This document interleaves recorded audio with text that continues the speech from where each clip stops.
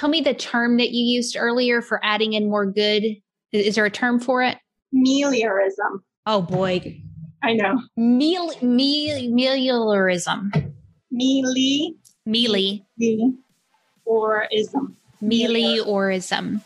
Meliorism. Sarah, what is meliorism? Welcome to another episode of Happy Brain. My name is Heather Parody, and thank you for joining us as we explore the fun side to mental health by digging into the simple hacks and fun tips to make your mental health journey more enjoyable and your brain a little happier.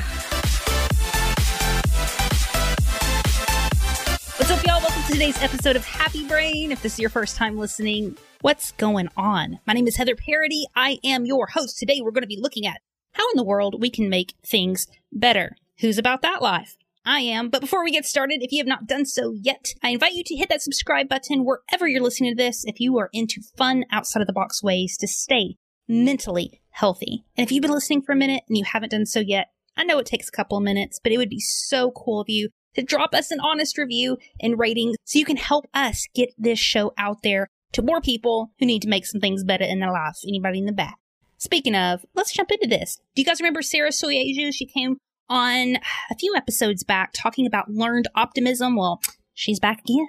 And she's going to teach us about meliorism. Do y'all like how I did that? I think it was pretty good. I hope I said that right. Sarah is the founder of Edible Psychology, which offers mentorship applying positive psychology to health and nutrition practices and motivational interview coaching. She's an RDN MAPP and a registered dietitian who offers private nutrition coaching using her novel positive psychology approach, aka she's freaking amazing, especially because she knows how to say meliorism. I think I just said that wrong again, but let's just get to the point.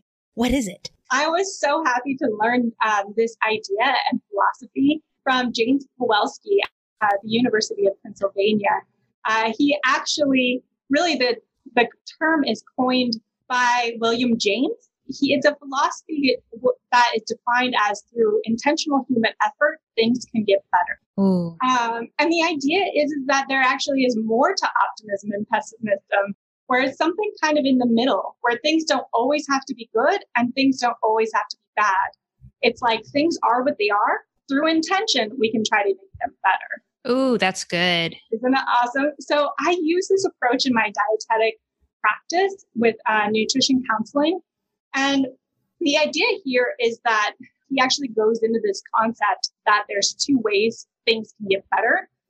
You can either do more good or do less bad. Come on. And I love this idea of going, okay, if you were a superhero and you wanted to figure out how do you stop all the bad or start more good. Come on. It is a really interesting kind of theoretical thought experiment. But when it comes to sustaining healthy behaviors, I really took this amazing idea that we really need to focus more on conversations about doing more good than just stopping the bad. Yes. And we're trying to change our dietary habits. Usually it's like, I need to go in this complete, 180 diet practice that sometimes can really mess up our mental health, to be honest, because we're so restrictive and we don't necessarily have the ability to find a nice little balance because we're stopping all our favorite things. Another amazing theory by Daniel Kahneman, he actually talks about the prospect theory, which is this idea that when we actually suffer a loss, we feel that loss twice as much as an equal gain. Wow. So when it comes to economics, you think about losing $20 versus gaining $20. You're actually going to feel the loss of that $20 two times as gaining the $20. That's nuts. So the mental weight of losing things is actually really intense. So imagine whenever you're on a restricted diet, all of a sudden you're losing all your favorite things. You're now actually going to emotionally feel that a lot. And often that's a lot of times why it's gain healthy behaviors over time. So my approach is, let's take this kind of constructive melioristic approach, which is let's just focus on a ratio of adding more good things to your meal plan and your lifestyle than really focusing on stopping bad things. Beautiful. I love that so much. I'm curious, like with in terms of, let's say that I bent towards maybe negative mindset or feeling down or my energy's low. I can understand adding good from the nutrition standpoint, like more vegetables, more water, and so forth. What is like the more we could add into our life from like a mental health perspective? Yeah. So some of the incredible things that influence our mental health and well-being, there are positive emotions, of course. Yeah. So trying to do things that actually make you a little happier. So there's often times where if I'm trying to study or if I'm trying to like right before a difficult thing, I might watch a little comedy, Brilliant. like, Yes. get myself a little happier. Yes. There's engagement, positive relationships, meaning, and accomplishment. This theory is Dr. Martin Seligman.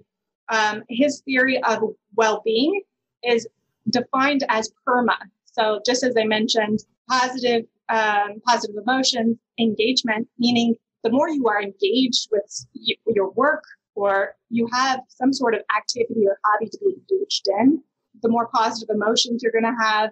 Positive relationships, have people around you that are actually healthy. Come on. If you do that, it makes it easier for you to be healthy. Yes. Finding some meaning. So whether or not it's volunteering or possibly having a job that's more meaningful to you will be a lot. And then making small accomplishments. And so when it comes to healthy behavior changes, making small goals that actually you can achieve over time will actually help you to feel this sense of accomplishment and make you feel a little happier. How has this made your brain happy? Yeah, it really shifted the way that I approach my own habits and behavior changes. Not everything comes easy for me, for sure. I've studied a lot about behavior and how we can make it easy for each other. Yeah. And I think that it helps me to think about focusing on, okay, although difficult times happen, like COVID, there are some things I can intentionally help in my life to get better.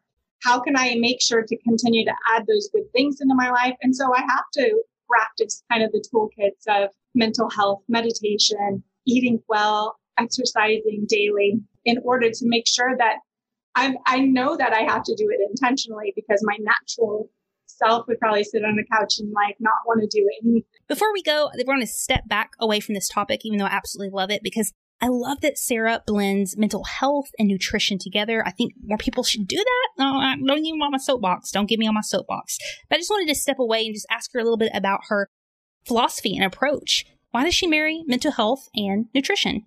I went into nutrition because I felt like, one, why didn't we get all this information when we were in school? It's a lifelong adventure in our eating relationship. And it just seemed like something that touched everybody. Yeah. And then whenever I actually started to really get into the game and do nutrition counseling, I realized that individuals shared with me about their whole lives as they were sharing their relationship with food. And I wanted to be very careful with how I handled those situations in a way that helped provide more mental well-being, rather than telling them to kind of do all of these heavy behavior changes when they were already loaded with a lot of mental kind of weight and anxiety about whether or not it's weight management or maybe a disease or something that's going on in their life that's influencing their health. So I found that it was important for me to treat it as something that's precious and make sure that I am both promoting mental and physical well-being simultaneously. Big thank you to Sarah for coming on today's episode. Isn't she awesome? All of her links are in the show notes, along with everything that she referenced. And I just want to point out how she says, even though she's a professional, she knows all this stuff, she still has to work on herself and her habits. I think sometimes it's so easy for us to think that everybody else has it all together and we don't. No, we are all on the journey, my friends, all working on our mental health, all trying to establish better habits. We're all in this together. So whether it's taking a moment to brag on yourself, what? Huh? Yep. Rapid transformational therapy, or doing a little meliorism. Did I say that right? We hope you take a moment for yourself today, my friends, and keep that brain of yours happy. Thank you for listening to another episode of Happy Brain. If you enjoyed this, make sure you hit that subscribe button wherever you listen to podcasts. And if you have an extra second, leave us an honest review over on iTunes or your Apple podcasting app. And until next time, my friends, keep that brain of yours happy.